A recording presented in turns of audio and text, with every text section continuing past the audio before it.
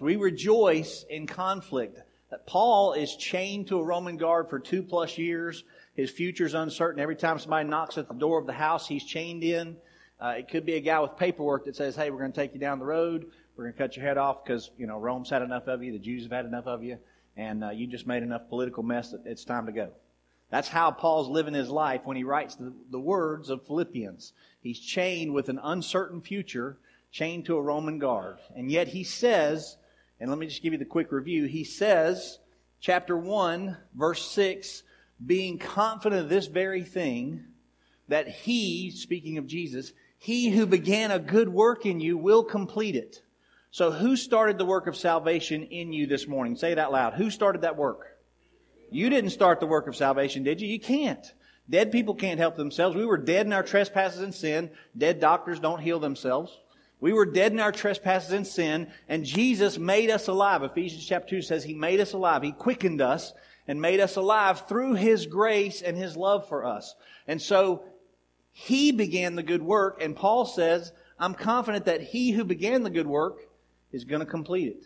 It's amazing how many times as Christians we think we're supposed to get it all done somehow. We've got to figure this all out, and we've got to do our thing. Now there's a verse in chapter 2 coming up later in the month where he says, work out your own salvation. Don't freak out because it's tied exactly to what we've been studying already, and it'll fit in great. But Paul really believes God began the work of salvation and He's going to complete it. And we titled that sermon, it's on our webpage now when you pull it up.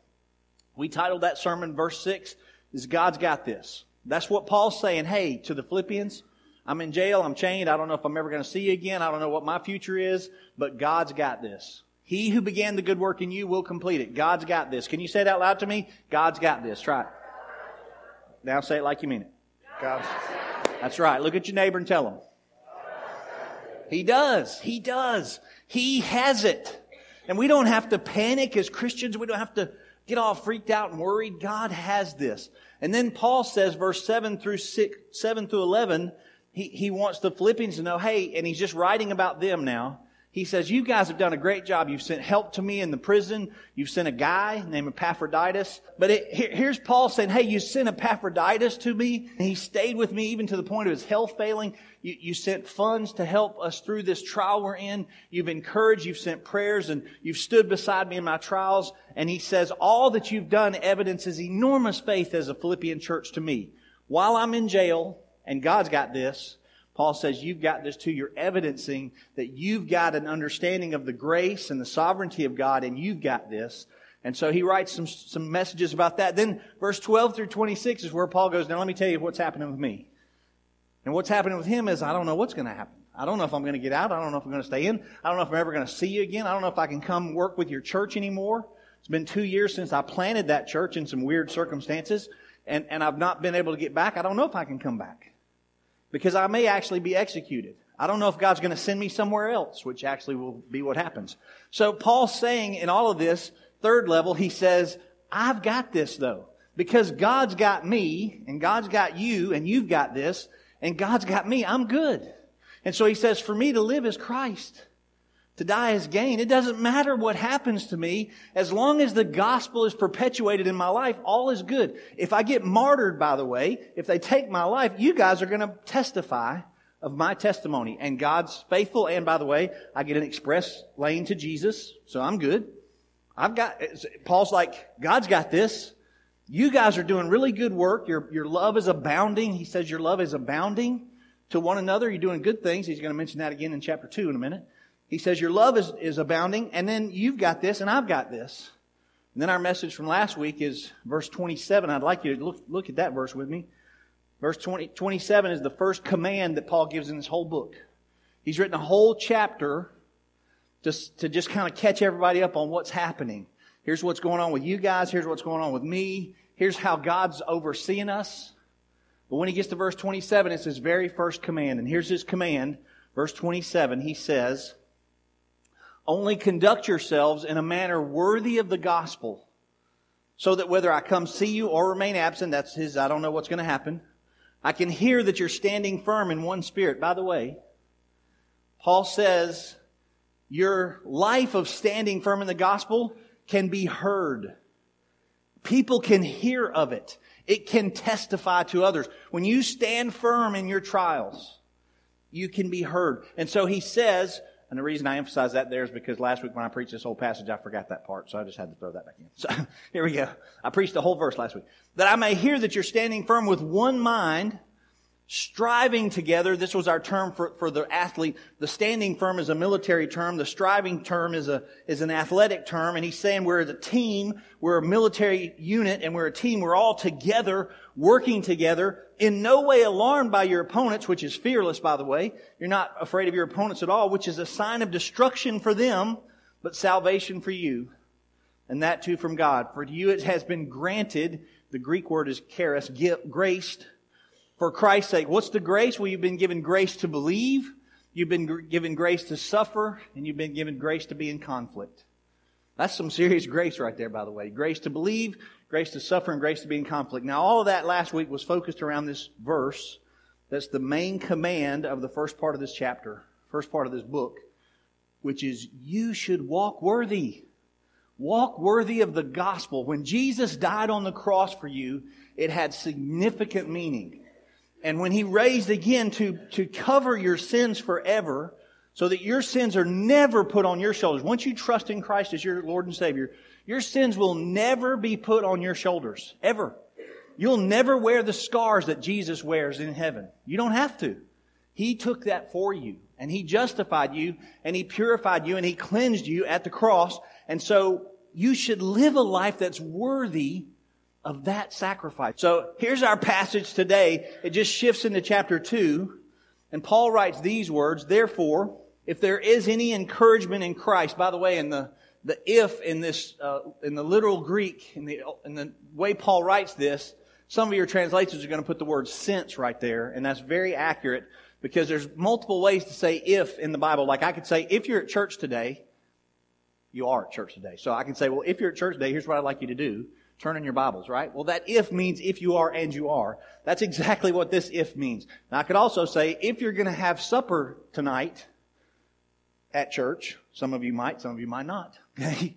So if you're going to have supper, that's a different if condition. Well, the first one is what Paul uses. It's if you are and you are. So it's really, since there is encouragement, and it's the abundance of encouragement. It actually says, since there is an abundance of encouragement, since there is consolation of love, since there is fellowship of the Spirit, and affection and compassion, he's saying all that's part of the church. Make my joy complete, second command in the Scriptures, by the way, if you're keeping records on the side of your Bible, you're making notes in your columns like I recommend. This is the second command in the book of Philippians. Make my joy complete by being of the same mind, maintaining the same love, united in spirit, intent on one purpose. Do nothing from selfishness or empty conceit, but with humility of mind, regard one another as more important than yourselves. Do not merely look out for your own personal interest, but also for the interest of others. So we're going to talk about the character necessary to walk worthy, because the command in chapter 1, verse 27 is walk worthy, and straight out of that command, Paul begins to talk about the character and the attitude that we need to walk worthy. We're going to just look at the character this morning. Next week we'll talk about our week after next. Next week is our Awaken meeting, part of our Awaken series. Then I'll come back to talk about the attitude. So here's the character to walk worthy. And verse he just gives us some marks of a really healthy church family. And I'd just like you to see them. I'm going to go really quick through them because they're common sense. I say that like everybody knows common sense today. They don't. So it's okay. I'm going to go quick though through this because it's pretty simple. He says in our church family, in the Philippian church family, you have an abundance of encouragement, an abundance of love, and an abundance of the fellowship of the Spirit. He's saying, you guys are doing great. And you're encouraging of one another. Your agape love, which means selfless love, very important. Your selfless love is evident to me from all that I've read. See, Paul started the church and then he got literally kicked out of town through a whole bunch of weird circumstances. He got kicked out of town and he hasn't been back. So he's getting all this information from the elders of the church that's grown a couple of years strong now. He's getting letters back and forth. He's hearing word from people from the community there. And so he knows their love, their encouragement, and their fellowship in the Spirit is abounding. and it's doing well. Once again, the Philippian church is a good example. I used to say all the time to our church, the Thessalonian church was one of my favorite churches because of the way Paul talks about it. Okay, but I'm beginning to fall in love with the Philippian church now because the Philippian church is very impressive. And Paul compliments them consistently throughout this letter, and this is one of those compliments. Now, just so you'll know, the abundance of fellowship of the Spirit, he's talking about the fact that when we get saved, when the Philippian church got planted and Lydia, the middle-class working lady that got saved, and then when the Philippian jailer and his family got saved, and all the others that bloomed from that salvation moment, when they got saved, the Holy Spirit dwells in them. And there is a fellowship that happens when the Holy Spirit dwells in you that takes everything that's of God and everything that God puts in us through His Holy Spirit, and it manifests itself to one another. It's why some of you, if you've been on a mission field before, it's the weirdest thing to go on a foreign mission field and not have a clue what they're saying in their language. But you can tell when they're having spiritual conversations. You can just tell. And I've been to several countries where I don't speak Hungarian. It's the third most difficult language in the world, Hungarian is. And the Hungarians like to say, when we get to heaven, they'll teach you Hungarian because it's important to know. And I'm like, I don't think so. I think it's probably going to be something Jesus came up with. But they love their language. It's very complicated. Like the word for milk is about 17 letters long. I can't even pronounce it. I've seen it 1,000 times in my time over there. I can't even pronounce it. I go, can I have some blah, blah, blah, blah? That's how it comes out to me. And yet, when I'm there and they're having conversations that are of a spiritual nature in any little circle I join in, there's all of a sudden this connection that happens with them. And you can just sense it. I've been sitting in meetings where somebody was translating a speaker who was speaking the Word of God to me, and I begin to catch the flow of what he's saying through the translator, and pretty soon it's almost like I don't need to I'm getting the Spirit of God's anointing those words, and it's flowing in. And Paul's saying there's a fellowship that all that the Spirit has done for us, the Holy Spirit regenerates us, right? The Holy Spirit sanctifies us. The Holy Spirit gives us spiritual gifts. He seals us. He enables us. The Bible says He teaches us all things, yea, the deep things of God. And He makes us fruitful according to the Scriptures. And He strengthens our inner man. All of that working together means that when we get together, you've got all of that in common with each other. And the Spirit can communicate with each other. You can communicate each other through this fellowship of the Spirit. And because of that, He says there's this dimension of relationship that's abundant. And He even says it has affection and compassion. Well, those are fruits of the Spirit. The fruits of the Spirit are love and affection and compassion and encouragement. All of this is the fruit of the Spirit. These are markers and indicators of a healthy church. You are not meant to be sheep out by yourself trying to figure this all out. And then here's Paul's command. It's his second command, and it's the call to complete the leader's goal. He's saying, look, as the leader of your church, the founder of your church, I came into town, I did this several days of crazy work. I got run out on a rail. I got in prison and then run out on a rail. And when I started the church, here's what the goal was, that you would walk worthy. And so I want you to complete my joy. It's very interesting. Paul's calling them to a leadership goal. He's saying, as the leader of your church, in prison, chained to a guard, 2 years, don't know if my future's certain. Here's what I'd like you to do. Command. Not an option, as Philippian church is not an option. So when the elders got this letter, they would have had to sit down as elders and go, okay, so our founding pastor says we need to complete his joy. Let's understand what that is. And to complete his joy is important. And just coming into that, though, I want to just play a leadership card with you that I don't ever do. It's kind of weird to do it with our guest, so many guests here today. We don't do this often, but I'm just going to ask if my elders are here, and I see most of them huddled up in the corner back here. Could my elders just stand real quick? I want the church knows who they are. Okay? Yes. There you go. Oh, Larry's in the back room counting the millions of dollars that we were sent in offerings today. There's just so much money. Stay standing, Brother Robert. I saw Brother Kendall. Kendall's one of our elders. Okay? Kendall's and Larry, there he is with his millions of dollars. So those are our elders. Would y'all just say thank you to them? Listen to me.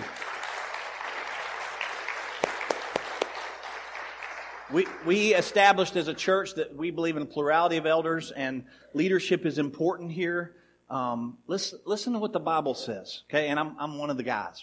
There's no headship to our eldership. We're a round table. It's like Knights of the Round Table. Nobody's more important than the other guy. And just because I'm the guy that, went to Bible college and can say funny Greek words doesn't mean I'm any smarter. By the way, I'm not. I'm the dumbest guy in the room when I'm with those guys most of the time. But I want you to hear this. The elders are important at a church. The spiritual leaders in your life, the spiritual leaders that lead the mission, okay, and I'm just going to embarrass the crud out of Brother Jim and his family and all these other leaders that support your staff, they're spiritual leaders. The Bible says we guard for your souls. You know how important that is? We guard for your souls. Acts 20:28 says we guard for your souls. They're important. And the Bible says, Paul's saying, you should listen to leadership. You should honor leadership. The Bible actually says you should follow your leadership because your soul health, the health of your soul is tied to following good spiritual leaders. The health of your soul is tied to that. It's why it grieves me when people won't let leaders lead them. They won't let spiritual men or spiritual women in leadership guide them. It gets very unhealthy when you won't listen to spiritual leaders. And when you don't let spiritual leaders help you. And Paul's saying, you need to make my joy complete. Here's my deal. And he gives just this little list. When you make my joy complete, you're going to have unity of mind, unity of spirit. Okay? Unity of mind, unity of spirit, and unity of purpose. That's what's going to make Paul go, yes, they got it. Now, John, one of the writers of the New Testament, John the Beloved, Jesus' youngest disciple in his discipleship group, John says, it makes my joy complete when I hear that my children are walking according to the Scriptures. Okay, so his joy is that way. Paul's saying the unity of the body, the Philippian church, will make my joy complete. And so he says to do that, you got to have unity of mind, unity of love, and unity of spirit, and unity of purpose. When he uses the word mind in that first verse, when he uses the word mind, he means you're supposed to all, now get this, supposed to all think alike. Well, that doesn't happen every day. That just doesn't happen every day. We have a great argument, a regular conversation with my elders. Larry's on the back row today. We have a great conversation with him because he loves Chevy. He calls it Chevy, not Chevy. Chevy, and I love Fords. Okay? And so, NASCAR days come by and we just pray that Toyotas don't win anymore. We're sick of those guys. So, I just don't get that. I don't know where they came from, but man, they're good. But here's the thing. We don't like the same kind of race cars. We don't like the same kind of music all the time. A bunch of my church family don't like the music that I like. Some of our church don't want to have drums banging away all the time, and some of them can't wait for the drums to bang away all the time. So we're not thinking alike. Is that what it means? That's not what Paul's talking about. Those are surface issues. Those are like way up here. Who really cares? Paul's talking about a unity of thinking that goes into your spiritual life. Look in your Bible in Romans chapter 8 for me, will you? Just flip over to Romans chapter 8 and verse 5. How in the world is our thinking ever going to be alike? How is that even possible? Well, it's real simple, really. Romans 8 verse 5. Those who are according to the flesh set their minds, it's the same Greek word as what Paul's saying, you're to have this, let your mind be in unity. It's the same Greek word. Set their minds on things of the flesh. Those who are according to the Spirit set their minds on things of the Spirit. Now, how would that translate? Verse 6. For the mindset on the flesh is death, but the mindset on the Spirit is life and peace. Mindset on the flesh is hostile towards God. It doesn't subject itself to the laws of God. It's not even able to do so. Those who are under the flesh cannot please God. So we set our mind, if we're going to think alike and be in unity as a body, we have to set our mind on the Spirit of God and what He's telling us. There's another passage in Corinthians and another one in Ephesians that says, let your mind dwell on the things of God. And another one says, let Christ dwell in your mind richly. So the Holy Spirit and God and Jesus, the unity of the three of those, the triunity of the three of those, are who needs to be controlling our minds. Now, we can think alike. And we don't have to like the same clothes. We don't have to like the same music. We don't have to like the same singers. We don't have to like the same cars. We don't have to like the same colors. But if the Spirit of God is dwelling in us, we can think alike about the things that matter most, the eternal things, the things of great value on the earth, which is the souls of men and women, which is the lives, which is the spiritual lives of people around us. Now we can think alike. Jim and I think alike in those things. I don't even know what kind of cars he likes. I don't even know what kind of food he likes. Okay? And I know because he's so skinny, he doesn't like as much food as I like. But I can tell you this. We think alike in the things of the Scriptures and the things of God because we dwell in the Scriptures together and we let the Spirit lead us. And that's how it's supposed to be. We're supposed to have this unity of mind. And then born out of that is going to be a unity of love. See where he says have this unity of love. If there's any consolation, make my joy complete by being of the same mind, maintaining the same love. So our love is to be agape, selfless love. We're supposed to maintain the same love. And that's going to be born out of Christ dwelling in us. That's the fruit of the Spirit. When your mind is set on the Spirit, the fruit of the Spirit, Galatians 6 says, the fruit of the Spirit is love. Capital L, capital O, capital V, capital E. And then we're supposed to have, I love this, he says, make my joy complete by having the same love, united in spirit. United in spirit, little s. Little s. Not capital Holy Spirit, little s. United in spirit. This is a one-time word. It's only used one time in the whole New Testament. Actually, it's not found in Greek literature. Most people believe Paul made up a word to make this work. And I say Paul because Paul's the writer. The author was God. So God needed to make up a word for us to understand how we're supposed to dwell together as a church. And he says, I want you to be united in spirit. And it's the word for,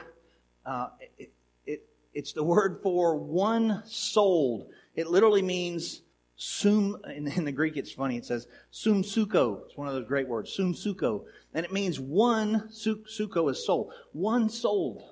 We're to be one souled together. If the Holy Spirit is guiding me and raising up my soul and giving my soul health, which is what He does, when He does that, now we can be one souled. And I'm actually going to spin off our ladies group is called Soul Sisters. Good job, ladies. And as men, we're not allowed to ever go on their Facebook page or see their stuff because they're all a little secret thing happening all the time. And I don't even know what happens with them. I have to get word from the Soul Sisters. Okay? That's our ladies group. But in the midst of that, this word means soul brothers. He literally means I want the church to be soul connected, soul sisters and soul brothers, so that you're literally one together. It means we have the same desires and passions. We have the same values. And we choose to live for Christ alone.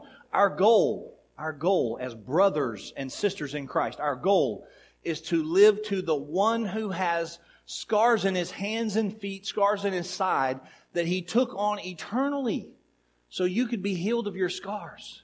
That's our goal, is to live for Him.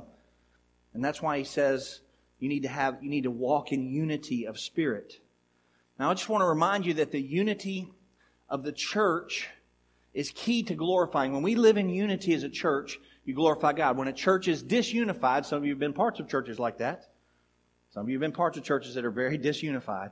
When churches are squabbling and fussing and fighting, the glory of God is not there. Literally, the glory moves away from that. And there's a bunch of Bible verses about that. Acts chapter 4, you don't need to turn there, but Luke wrote these words. He said, the multitude of believers were of one heart and one soul. One heart, one soul. Acts chapter 4 then says, as a result of that unity, they had power and great grace was upon them all. You know what our church longs for? The power of God and the grace of God to dwell among us. That's what we long for more than anything else. Well, how's that going to happen? We have to be unified. We have to be unified around the principles and the purposes and the values of God. We have to be unified. John 17 verse 21, I read it last week. Jesus Christ is in the Garden of Gethsemane. He's gone deep into the garden. He's asked His 3 closest disciples to come with Him to pray. They've fallen asleep. And Jesus is praying so hard that what should be sweat drops are actually blood drops coming out of His face. He's praying so intensely to His Father over the things of what He's about to partake of in taking on the sin of the world, the sin of Stan, the sin of all of you, He has to drink that in. And the night in the Garden of Gethsemane, it is so stressful to Him. He's got blood coming from His face, and later on, an angel's going to have to come minister to Him in that garden. And in that prayer, he says these words, John 17:21, "The glory that you, the Father, has given me, I have given it to them, that they may be one, even as we are one." Unity is where that glory comes from. I and them, you and me, and they may become perfectly one. What's going to happen with that? So that the world may know that you sent me and love them. When we dwell in unity, as a church should, when we lay aside our goofy differences and start looking at the big picture of things, here's what happens. The world can know that Jesus is real and was sent by God, and the world can know that God loves them through Jesus when we dwell in unity. Does that make sense? All right, so here's and by the way, this isn't a unity because we're all in the same building. Well, it's like, we're all in the same building, we're all the same denomination or whatever. So that's not the unity that Paul's talking about. The same kind of it's not based on anything external. It's a unity that's based on a spiritual moment in your life where you say, God, everything you want is more important than anything I want. And so for me to dwell within this body of believers, these brothers and sisters, I want you to be glorified. And the other brothers and sisters go, well, I want you, God, to be glorified. Well, I want you to be glorified, so I'm not important. You're important, and we're all in the same purpose now. And it's internal, not external. You say, how in the world could that happen? Well, I'm glad you asked. Colossians 3, verse 14. Colossians 3:14 says, "Beyond all these things, put on love," agape, "which is the perfect bond of unity." When we love one another as Christ loves us. And it's the agape word. We love like Christ loves. Sacrificially, now we have the bond of unity that we need. And unity of purpose literally means in the Scriptures minding the same things. Well, what's the purpose that Paul wants them to be unified around? Philippians 1 verse 27, first command. He says, second command, make my joy complete by finishing out the first command. I want my joy to be complete, which is my command to you, but you're going to do that by walking, verse 127, only conduct yourselves in a manner worthy of the gospel. Only do that. Make that your sole single purpose, and now we can walk together. And then there's these three challenges to unity that show up. And he just explains them sort of it's the backwards commands, as some people call them. He's saying, do nothing from selfishness or empty conceit. So here's selfishness is one of the biggest challenges to church unity, to body life. I'm going to tell you, it's one of the biggest challenges to your spiritual health, to your soul health, is selfishness. Erythion is self-seeking. Now, it's so easy to tell my American friends, it's so easy to tell you what this word means, because Paul used it, and he took it from a political word. He took it out of the politics of Rome, because for some reason, it's very rare here in America, but for some reason, when people get elected into politics, they're elected by the people for the people, and they stop caring about what the people want because they're associated with a party, and they decide that the party issues are more important than what the people want, and they begin being driven by these selfish ambitions for the party. And they say, I think we want to accomplish this. Well, all the people are going, we don't want to do that. We want you to do this. And they go, no, the party, it knows what's best for you. That's this word. I know it's just so rare in America for that to happen. But the reality is, it's a political term where people are saying the party, the exaltation of what I want to do in my group is more important than what you want and what God wants. So we're going to do our thing. It's selfishness. It's selfishness. And it's dangerous. Then there's this word arrogance. In the one of the translations, use the word arrogance. Do nothing from selfishness or empty conceit. And this word is not group ambition, like the first word has to do with politics, of somebody getting associated with a party and saying, well, I'm going to do what I want to do in my party as a group. This word is, I'm going to do what I want to do by myself. I don't care. I just don't care anymore what anybody thinks. It's not tied to a corporate or political party. It's personal exaltation over others. One commentator says this: a person who assertively, arrogantly claims to have the right opinion, who is in fact in error, and that word is kinos in the Greek. He has erroneous opinions. He has erroneous opinions of himself. He's conceited without reason. He is deluded. He is self-promoting and self-glorifying. He will fight to prove himself supreme. Whenever you have that kind of attitude, you have discord. This is what the word personal vanity is. Some of your translations use the word vanity, and that's the word vanity. Those two things destroy what Paul's saying is the goal, to walk worthy in unity. They destroy it. And it's when you get all about yourself.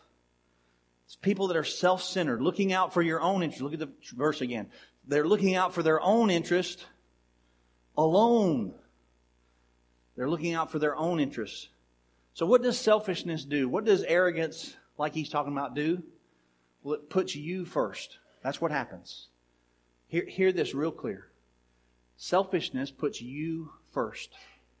You first. Arrogance puts you first. Self-centered behavior is, I'm going to put me first. When you put yourself first, all relationships will suffer. It's why Paul says, please underscore this in your Bible, highlight it in your electronic Bible, however you can do that, younger generation. Make it real bold. Do nothing from selfishness. Because any little taste of selfishness destroys unity, which beats up the glory of God and drives it away. Do nothing from selfishness. Selfishness is a you-centered behavior, and it disrupts relationships. Some of you have broken relationships because one or both of you in the relationship got selfish. Selfishness destroys families. It dismantles churches. I've seen it multiple times. It distracts from God's glory. It dilutes the testimony of God's people, and it damages friendships. That's what selfishness does.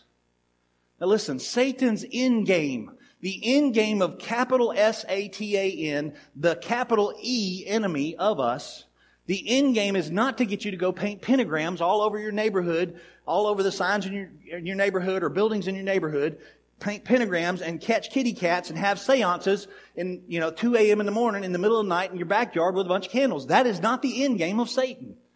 It's not his end game. He wouldn't mind if you tried it, by the way, but it's not his end game. We tend to think of him as this, crazy, evil, spiritual power that wants us to worship him in black robes and all that kind of stuff. That's not his end game. It's not what he did in the garden. You know what he did in the garden? He made Adam and Eve think about themselves. He made Adam and Eve think about themselves over God, over the commands of the one who gave them everything. They lived in a beautiful garden with there was no humidity in the garden. There were no thorns and thistles. There were no ants that could bite you and hurt you. Okay? They were in the perfect place. And Satan made them think about themselves. And as soon as they did, they chose themselves over God. And they wrecked the beauty of what God had given them. You know that Satan just wants you to think about you more than anything else? That's all he wants you to do. Make you the most important part of your life. He loves those old commercials, I think they were old beer commercials when I was growing up. Okay? You go for all the gusto. Make you the most important thing. No. That damages and destroys all relationships. Okay? It has to be our mantra.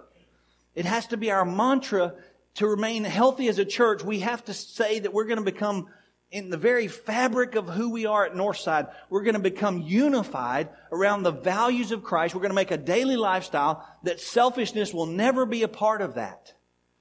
We want the one who loves us, Christ who is our friend, to be the one leading us. And we want to follow His values and His purposes.